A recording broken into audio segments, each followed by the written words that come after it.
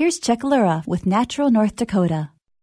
I recently read the news that the U.S. Fish and Wildlife Service has listed wolverines in the lower 48 states as a threatened species under the Endangered Species Act due to impacts of climate change and associated habitat degradation and fragmentation. Historically, wolverines ranged over much of the northern coniferous forests and adjacent tundra across much of North America and Eurasia, as well as the Rocky Mountains and Cascades. They're the largest member of the weasel family, weighing between 20 and 60 pounds. Their coat is dark brown to perhaps black, with a yellow stripe along the sides from neck to rump. They're sometimes described as a small bear in overall appearance, or as a large badger with more of an upright posture. It may surprise you, but wolverines are native to North Dakota, particularly the area in and around the Pembina Hills.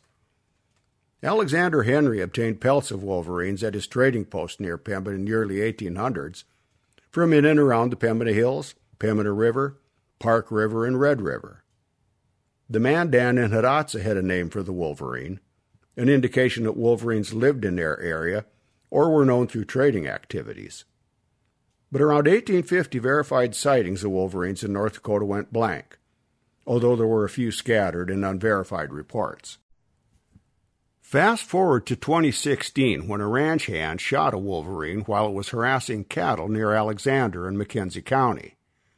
The incident was reported, investigated, no charges were filed, and the carcass given to the North Dakota Game and Fish Department. While doing a necropsy on the wolverine, a radio transmitter was discovered in its abdomen. We now know that this wolverine, M56, was radio collared several years prior in Wyoming, just south of Yellowstone National Park. It somehow lost its collar, but the transmitter remained in its abdomen. It had been in Colorado for a time, but then the signal went silent. M56 traveled over 2,000 miles after it was radio collared to become the first confirmed wolverine in North Dakota since the mid-1800s.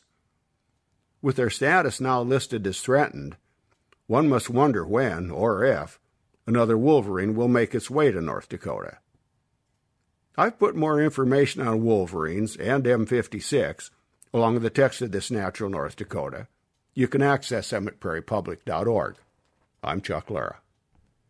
Natural North Dakota is supported in part by the NDSU Central Grasslands Research Extension Center. You can get Natural North Dakota essays delivered to your inbox every week. Sign up for the email newsletter at prairiepublic.org.